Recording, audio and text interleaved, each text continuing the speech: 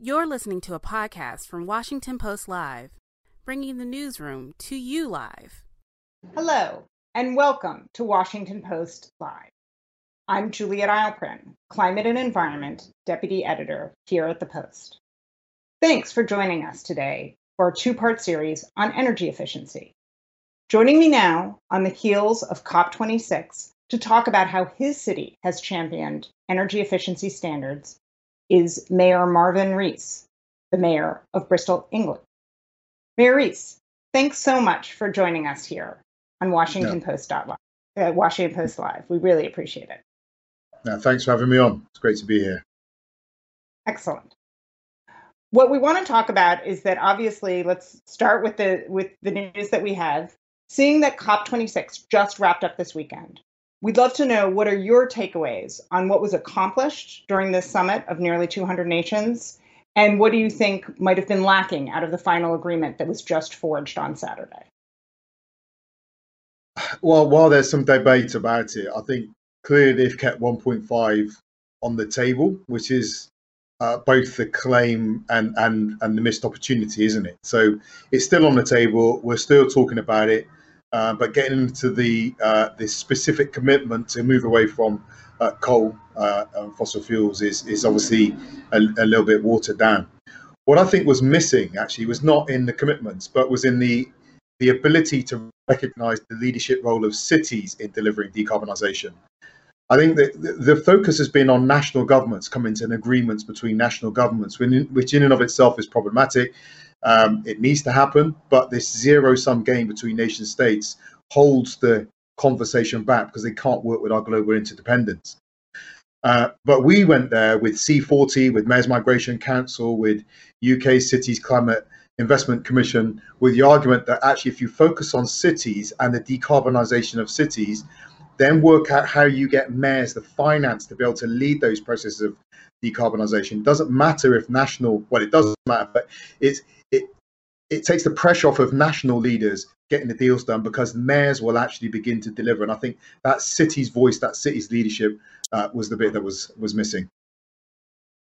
So you raise an excellent point, and I think for those, for folks coming in fresh to these kind of international UN negotiations, they might miss some of the details that you're pointing out now. The idea that this is really a bottom-up process. I mean, the fact of the matter is you have this agreement that gives a few details on what our overarching goals are, but both it is each individual nation that needs to deliver on the commitments that country is making. And more importantly, it's really the local and regional officials that have to put the policies in place along with national leaders to make sure that greenhouse gas emissions are cut.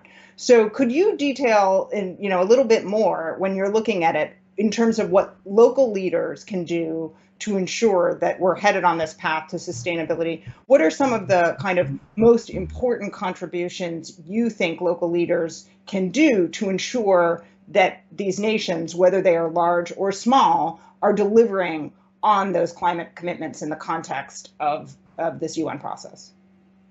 Well, the specific things we need to do at the city level are build homes, retrofit homes, put the right homes in the right places. So we will build more densely on brownfield sites rather than sprawling building dependency on transport systems. We'll also deliver mass transit systems, decarbonised transport offers. Even today, I was talking with my team, and we've just announced that our Meals on Wheels service that takes meals out to older people who might be isolated, less able to cook. Our fleet of vehicles that are going to be delivering those meals are moving over to electric. And we've been able to do that. It's not just a case of having the engine. Those vehicles need to have heating facilities and refrigeration facilities to make sure the food arrives fresh. So from the big infrastructure projects, like putting in heat networks, ground source heat, water source heat, decarbonised heat sources and distribution, to what we do with people's homes, are all what we do at the city level. But can I just say, I'll just flip it a little bit. I don't think it is simply the case of city leaders delivering what national leaders actually put in policy. That model of governance, we've moved on from that. In many ways, it's the cities that are pushing and asking national government to support them to get done what they want to get done. in my city of Bristol, we've mapped out our roadmap to decarbonisation, but it costs £10 billion to get there. I work with a network in Bristol, in the UK, called the UK Cities Climate Investment Commission. We've mapped out £205 billion worth of decarbonisation opportunities across the 11 biggest cities in the UK, which would have a massive impact on the UK's carbon emissions.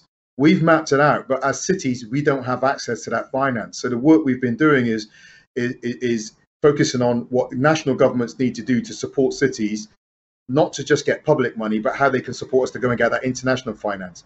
That's the same story for say, Mayor Yvonne Akisori in Freetown in Sierra Leone as well. How do those cities in the global south get access to that finance? In many ways, national governments have to catch up with the scale and pace of delivery city leaders have aspirations for.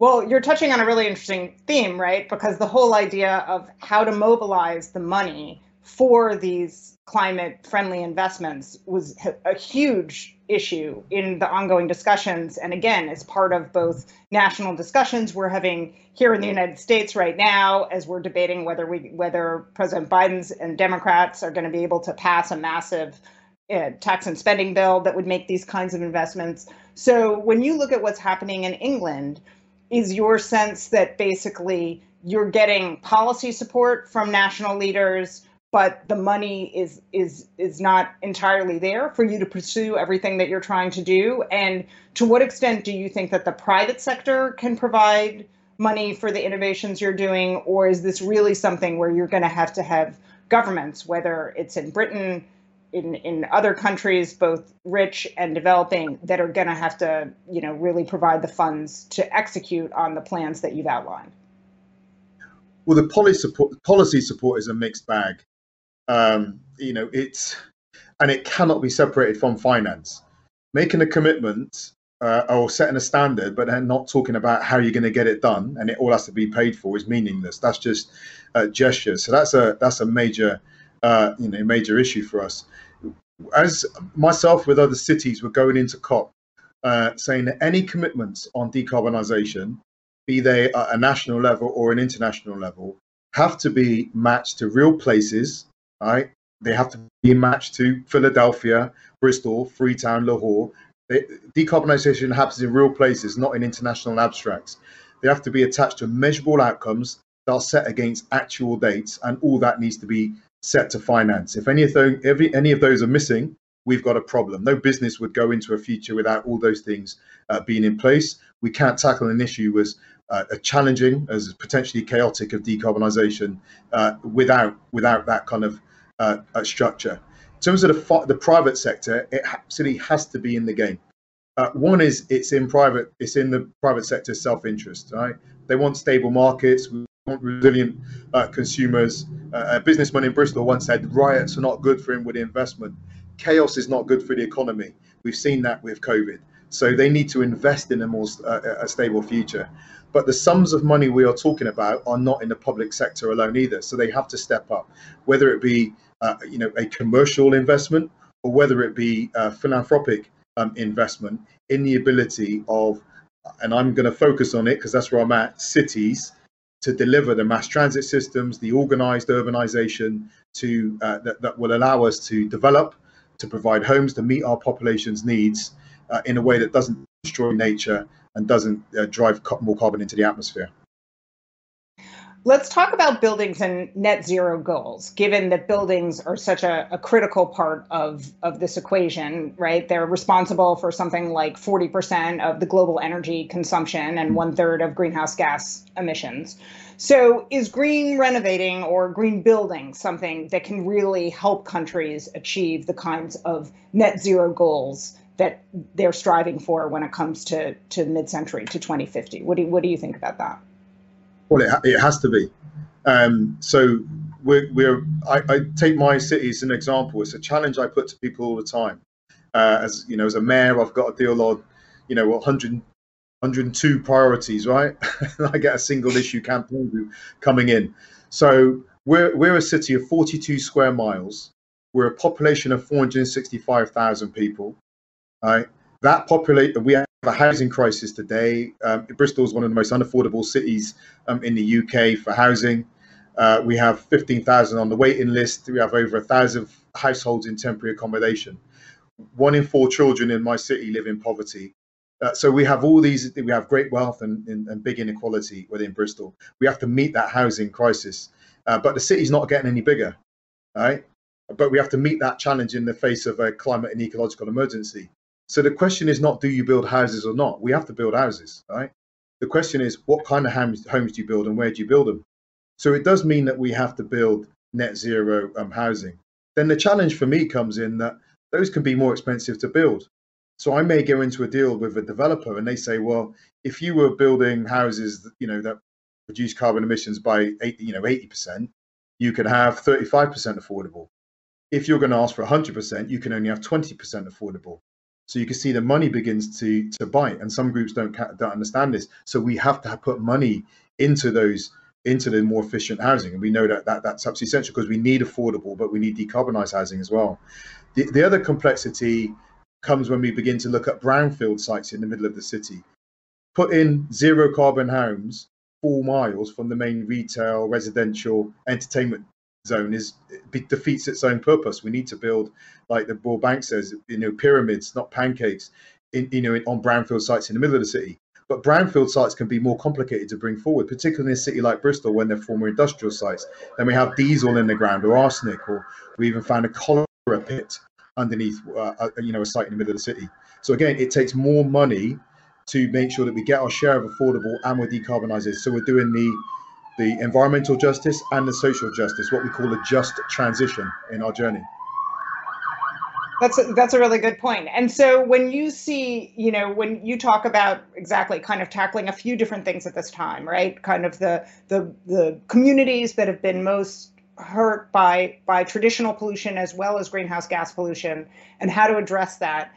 Is there an example of, for example, could you detail a little bit more how there's one project that is now, whether it's dealing with these landfills or something else, that's made a concrete impact on Bristol residents' lives that, again, could potentially be replicated when this conversation is something that so many countries across the world are now having about how to address historic injustices and shift our trajectory so that we're going to a place where we're tackling those at the same time we're addressing climate change?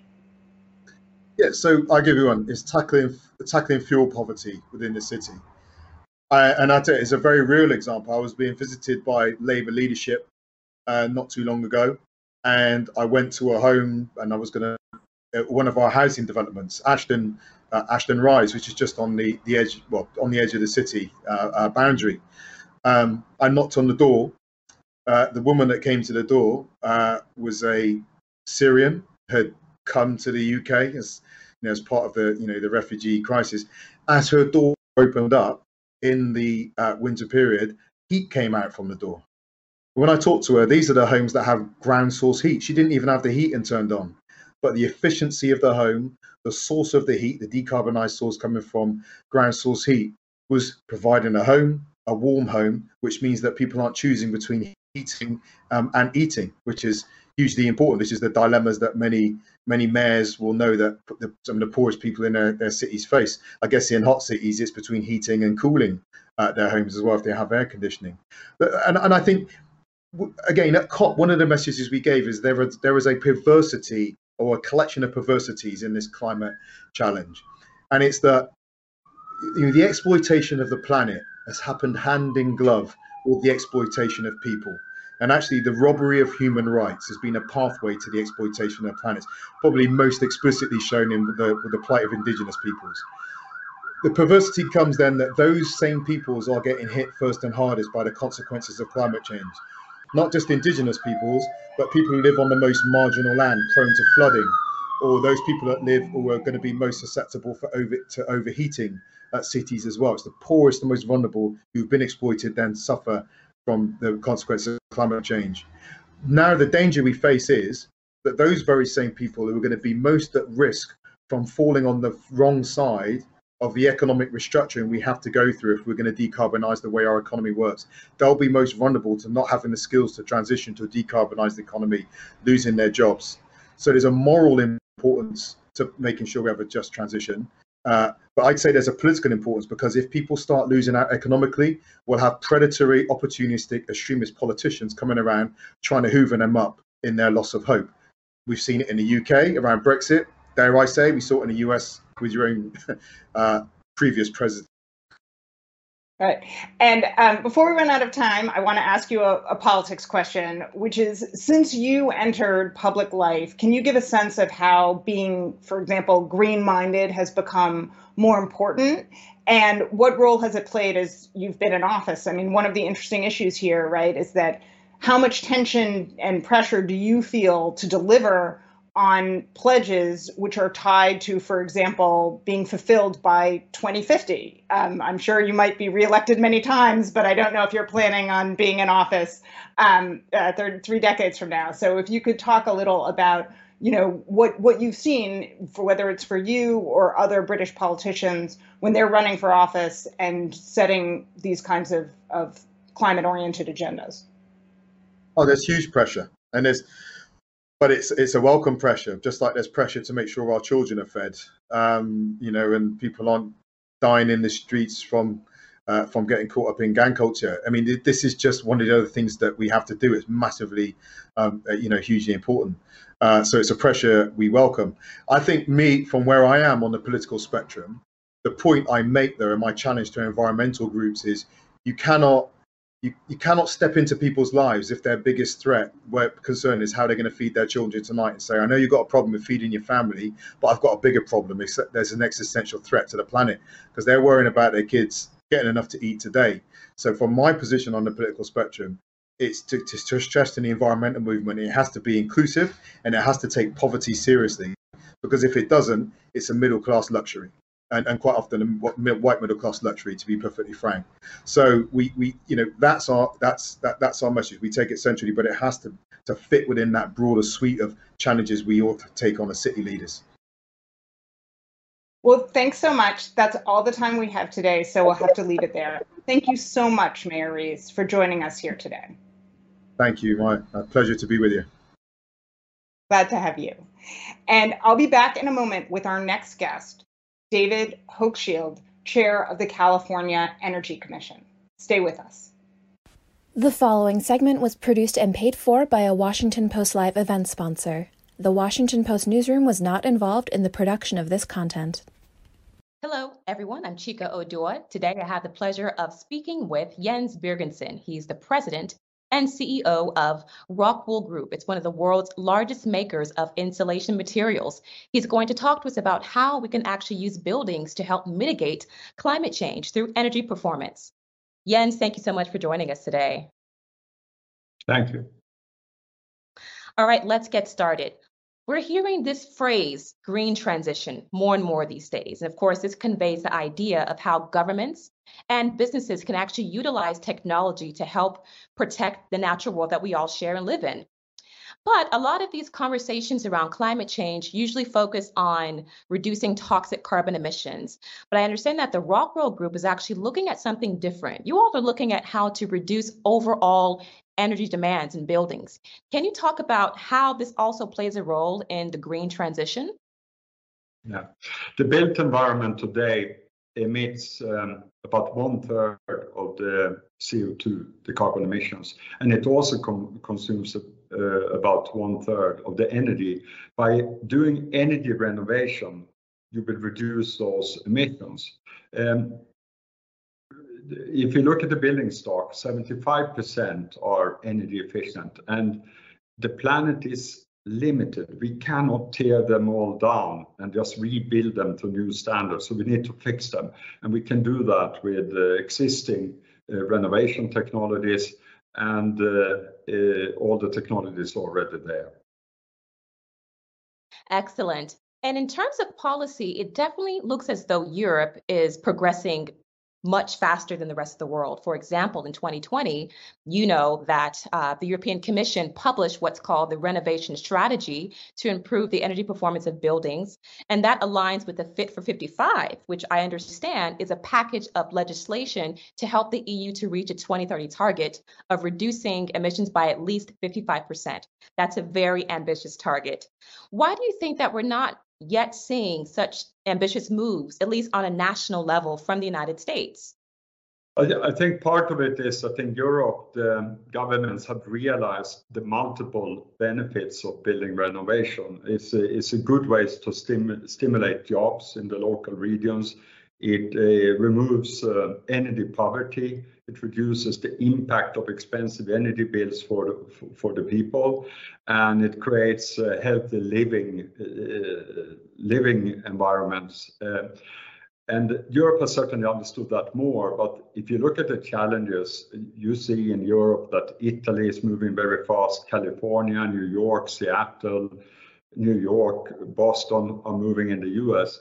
And in a way, the challenge is the same in both places. We need to move beyond pledges and get going with the action today on in both regions.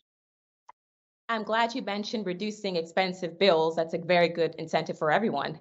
Can you talk about what we can all do in our individual capacities to do what your company calls doing renovation right? First thing is when you renovate, you need to do deep renovation. That means not only paint the house, you need to reduce the energy consumption with at least 60% so that it's done and it really has the impact. The second aspect is you need to pick good, sustainable, circular material that lasts for a long time. If you do those two, you know that every house you renovated would contribute towards reaching the goal. We provide some of those products. Stone, for example, is a fire-safe circular insulation material that fits perfect for that type of renovation. Very good. So we should do more than just painting our houses. Excellent. That's Excellent right. point for yes. Great. Thank you so much for that takeaway. So Jens, thank you so much for sharing your expertise. I hope that you enjoyed this and just as much as I did. Thank you very much. I enjoyed it. Thank you. Have a good day. And now, back to Washington Post Live. Hello, and welcome back. For those of you just joining us, I'm Juliet Eilperin, Climate and Environment Deputy Editor here at the Post. Joining me now to talk about city planning and energy efficiency is the chair of the California Energy Commission. Chair David Hochschild, welcome to Washington Post Live. Good morning. I know you're getting up a little early for this, so we appreciate it. You know, I'm on Glasgow time, so it's okay. I'm sure your day starts much earlier. We want to talk about what the state of California has done in terms of leading the charge for many other states in curbing its energy consumption. And to begin, we're wondering if you could tell us about how the shift to renewable energy has helped the state achieve some of its ambitious climate goals. Yeah, happy to do that. But first, let me just offer my congratulations to Mayor Rees. What an inspiration. That's the kind of person I'd love to see run for Prime Minister in the UK one day. And I think he really articulated an important and underappreciated principle here, which is that local and state leadership is really how change happens in our world. It's really from the bottom up. And what we need at the local and state level is support from national government. And just to share with you an example, in California, we've leaned in very heavily to renewables. So the modern global solar industry was born in California. The first utility scale projects in the world were here. Same thing with wind. First utility scale wind projects here. They have grown, expanded around the country and around the world. Now are the lowest cost, fastest growing energy industries in the world. And the same is true with electric vehicles, which is now our #1 export. But the basic vision that we have in California is to get to 100% clean energy grid and then electrify almost everything and run it off this clean grid. And we're making a lot of headway. Today in California, we're at 63% carbon-free electricity on the grid, en route to 100%. And at the same time, we're expanding the reach of that clean electricity into new sectors like transportation. So we just hit this month a very significant milestone, reaching 1 million electric vehicles sold in California. We're adding about 650 electric vehicles a day. And we're also extending the reach into the building sector. In our newest energy code that we adopted in August, mandates electrification in the building sector. And that's an important step forward as we move beyond fossil fuels. Great. And recently, as you're kind of alluding to, you announced new energy efficiency standards aimed at expanding electric appliances, for example, in new homes and businesses. And obviously, this is a shift away from fossil fuels, including natural gas. Could you talk a little about what's the concrete impact of those new efficiency standards on the climate? Yeah, so this was a historic code that we adopted in August. So every 3 years, the Energy Commission sets the energy code for new construction in California. We build about 100,000 new homes a year in our state, new buildings a year, most of those being homes. And what we did, first of all, we added to our solar mandate. 3 years ago, we mandated solar in every new home. Now we've extended that to all buildings, all new buildings in California, commercial and other non-residential buildings. And that's getting us about 0.5 gigawatt a year. So just for perspective, the peak load of a city like San Francisco is about 1 gigawatt a year. So just for this one code on new construction with the solar mandate on rooftops, we're getting the amount to power San Francisco essentially every 2 years. In addition to that, we are requiring greater electrification. So we're making every home electric ready, which means you have to have an electric panel sufficient to support an EV charger, electric induction cooktop, heating, ventilation, water heating, et cetera. And we're requiring that one of those major end uses, the two biggest being water heating and space heating, has to switch to electric. So we're estimating that today in California, less than 5% of homes are all electric. This will get us to close to half of new homes being all electric. And this is really building off the leadership of nearly 50 cities in California that have gone out ahead of the state and are doing their own electrification preferences or mandates on new construction. And that's, I think, been a model for us as well. Happened with the solar mandate 3 years ago. We had a number of cities get out ahead and do these solar mandates and really pave the way. So we're building on that momentum. What will it take for the state to mandate an all-out ban on natural gas in new construction in California? I'm curious of kind of what pushback you've encountered along the way. Our colleague Erica Werner just did a really interesting story looking at how Los Angeles aims to become the first major carbon neutral city in the United States by 2035, and wrote a lot about kind of the back and forth with the natural gas industry in LA as it tries to make this transition. So if you could talk about what that back and forth has been like and what it means for new construction as you're trying to shift to all electric, that would be great. Yeah, well, some of this, of course, is taking place in the courtroom. We did get sued by Southern California Gas Company, a lawsuit they ultimately backed out of. But I will say, I think it's important when we do these transitions that it be done in a planned way and in a graduated way. And one of the things that we're very attentive to is that the transition be predictable and that builders be brought along. And so we have a very, very robust public process that we run for every code cycle. This last code, I think we did 35 public workshops around the state. We take input from everyone, including builders, architects, environmental justice groups, environmental groups, utilities, and the gas industry, extensive engagement with them. And at the end of the day, I think there's a lot of embedded wisdom in the code as a consequence of this.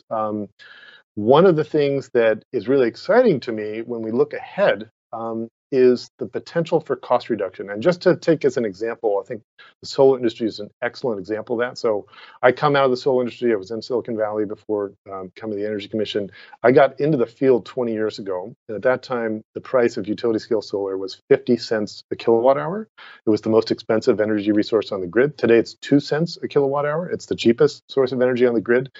And that kind of market transformation is not actually that complicated. The cost reduction is driven by three things. It's innovation, automation, and scale. And it's mostly scale. And the same thing is true for electrification. When we look at appliances like heat pump water heaters, which have come down significantly in cost, as we create codes and invest in R&D, the cost of those appliances is going to continue to come down. There's huge opportunity for further cost reduction, and ultimately these technologies are going to win on price alone. In the interim, as we're coming down in cost, that's where I think the role of government needs to be, which is just on driving those costs down, working with stakeholders to bring it mainstream. So to answer your question, I mean, we are headed for and need to get to a world beyond fossil fuels. I will just tell you, living in California as a native Californian, for people who are not on the West Coast of the United States and haven't experienced these fires, it is unbelievable. I live in the Bay Area. I've never in my life seen wildfire smoke in the Bay Area until 3 years ago. Now we've had it 3 summers in a row. My family got sick. We had to leave for a couple of weeks. Watching your kids go through that is horrific. And I think there is an incredible sense of urgency that all of us in California feel because we're living through it and we're breathing this air. And so that has changed the politics around this. And you're having major companies, just as an example, Pacific Gas and Electric Company, which is one of the largest gas utilities in the country, wrote me a letter in support of an all-electric building code. I mean, this is just a sea change in the dynamics. And so the direction we're going is clearly beyond fossil fuels, but we want to do that in a way that really makes sense, gets us there quickly, and can work in the marketplace. Since the average California uses 31% less electricity than the average American, what are Californians doing that the rest of us aren't? Well, one thing, our agency, so I chair the Energy Commission, which is a 700-person state agency focused on getting us to 100% clean energy future. And one of the features that is unique to California, we have vested in our commission the authority to set energy efficiency codes and standards. And so we do that for new buildings. We also do it for appliances. And a lot of this is completely below the radar, but it's very significant. So take TV standards, which we adopted a few years back. We said to the television manufacturers, you can't sell into our market of 40 million people, the 5th largest economy in the world, unless you meet these very stringent standards for your appliance. And that cut the energy use of TVs in half, saves $1 billion a year. And actually, one of the nice features of being a big state like this is that manufacturers don't want to manufacture just for one market like California. In many cases, they end up upgrading their whole manufacturing lines for the North American market or the global market as a consequence. And we've done that with a bunch of different appliances. From, it used to be a couple of years ago, you plug in your cell phone or your shaver, and even when it's fully charged, it would continue to draw power because it's called vampire load, because they weren't putting in a super cheap, 10-cent shutoff diode because they didn't want to pay for that. And we said, no, you have to do that. Otherwise, you can't sell into our market. That saves $300 million a year. So that's the kind of thing that we're doing regularly, not just with energy, but also with water appliances, faucets, shower heads, washing machines, dishwashers, et cetera. And, it's interesting you mentioned that as someone who's covered, for example, the debate over what sort of carbon and mileage standards we should have for cars and light trucks, right? California has been an instrumental player just for that exact reason. You've seen it, with all of this back and forth about what we should do. And we're expecting, a final rule out of the Biden administration any week now. We saw that California insisting on stricter climate standards and efficiency mileage standards for cars and trucks made a huge difference in terms of what automakers were going to do in the entire country. Are there other examples? I mean, the TV one is really interesting. I didn't know about that till you mentioned it. Are there other places you would have us look where what's happening in California could potentially have ripple effects in, the way Americans live their lives? Oh, well, how much time do you have? Yeah, we are doing a lot. So you mentioned vehicles. One of the standards we're just getting going now is a tire efficiency standard to require lower rolling resistance tires.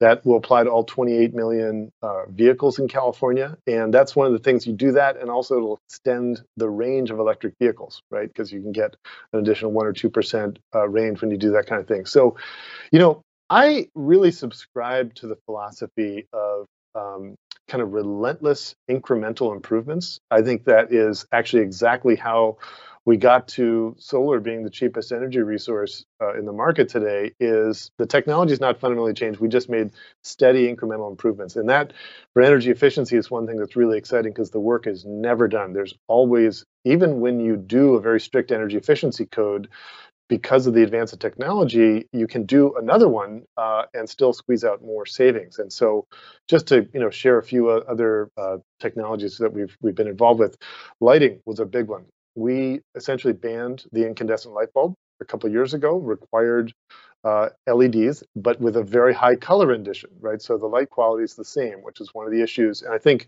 it's important to learn from our mistakes as well as our successes. We had tried some years ago, maybe 15 years ago, I think, on doing CFL lights, but the quality of the light wasn't there. And so people were required to install them, didn't work. They put in incandescents.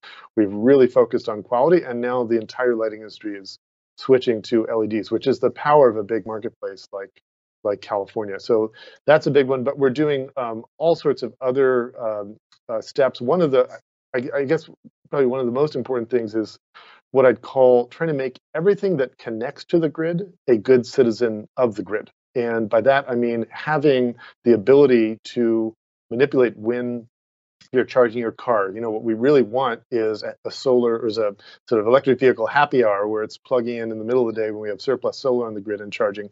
And you can actually time some of these devices, being able to easily pre-cool buildings when we have cheaper surplus energy during the day. That's really what we need as we integrate to a greater and greater renewable grid. And I'd say one of the things that I was most focused on my trip to the UK for the COP was offshore wind. So I visited the largest floating offshore wind project in the world, which is off Aberdeen, not far actually from Donald Trump's golf course. So he has to look at that.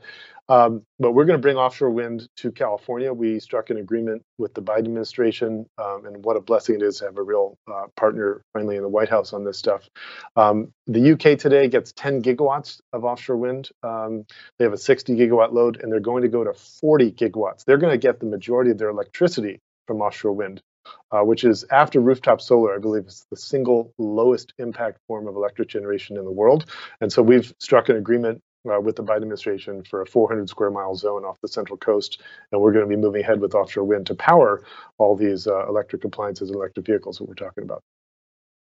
Got it. And you did not mention leaf blowers, which I know Governor Gavin Newsom is banning gas-powered leaf blowers going forward, and that's actually something, again, we've written about here at the Post, and it's something. There's a change coming to DC in January, and this is another shift which people kind of might not appreciate, but has a huge impact. So you're right. That's one of my pet peeves. I will say one of the things that enables all of this technology is lithium-ion batteries. Okay, and we've seen an incredible cost reduction. So 10 years ago, in 2011, lithium-ion was $1,000 a kilowatt hour. Today, it's $120. We have a credible path to get to $70 or $80, and that's going to facilitate not just electric passenger vehicles and two-wheeled vehicles, bicycles and scooters, but all these things from leaf blowers to lawnmowers and all sorts of other things that have been, until now, powered by gasoline. And it's one of the things I'm most excited about when I look ahead.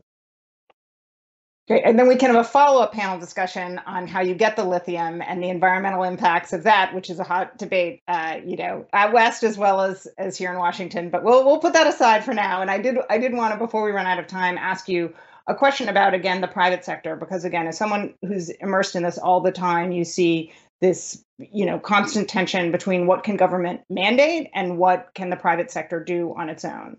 And some of the goals that California has achieved have been done a lot has been done by imposing new requirements on industry, and some has been done by working with the private sector and having them voluntarily shift in this direction. Can you talk a little about, what's that push-pull, and where have you seen ways in which the state didn't have to impose a new requirement, but was able to move with the private sector in a different direction? Yeah, so I think public-private partnerships are exactly the way to go. Push-pull is the right way to characterize it, because there are things that often the private sector won't do on its own. They actually require some structure and stability and certainty, and that's really the role that government can play. So I think one of the best examples of that has been the renewable portfolio standard, which has barely been the dominant policy in the United States driving renewables mainstream. And you set a long-term policy to get to 100% clean energy over a period of time. And then the industry responds and innovators invest and companies make decisions based on that. And at the same time, on the other side, we are working to invest and support research and development. So our agency runs $1.5 billion program over the next 10 years to support clean energy research and development. And we're giving out grants all the time in partnership with the private sector for energy storage and new clean energy technologies. So it is a push-pull. I do want to applaud and lift up the companies that on their own have taken bold steps, going to 100% clean energy. I mean, Apple Corporation, I think it deserves credit. They went to 100% clean energy, not just for their products, but also went upstream for their suppliers.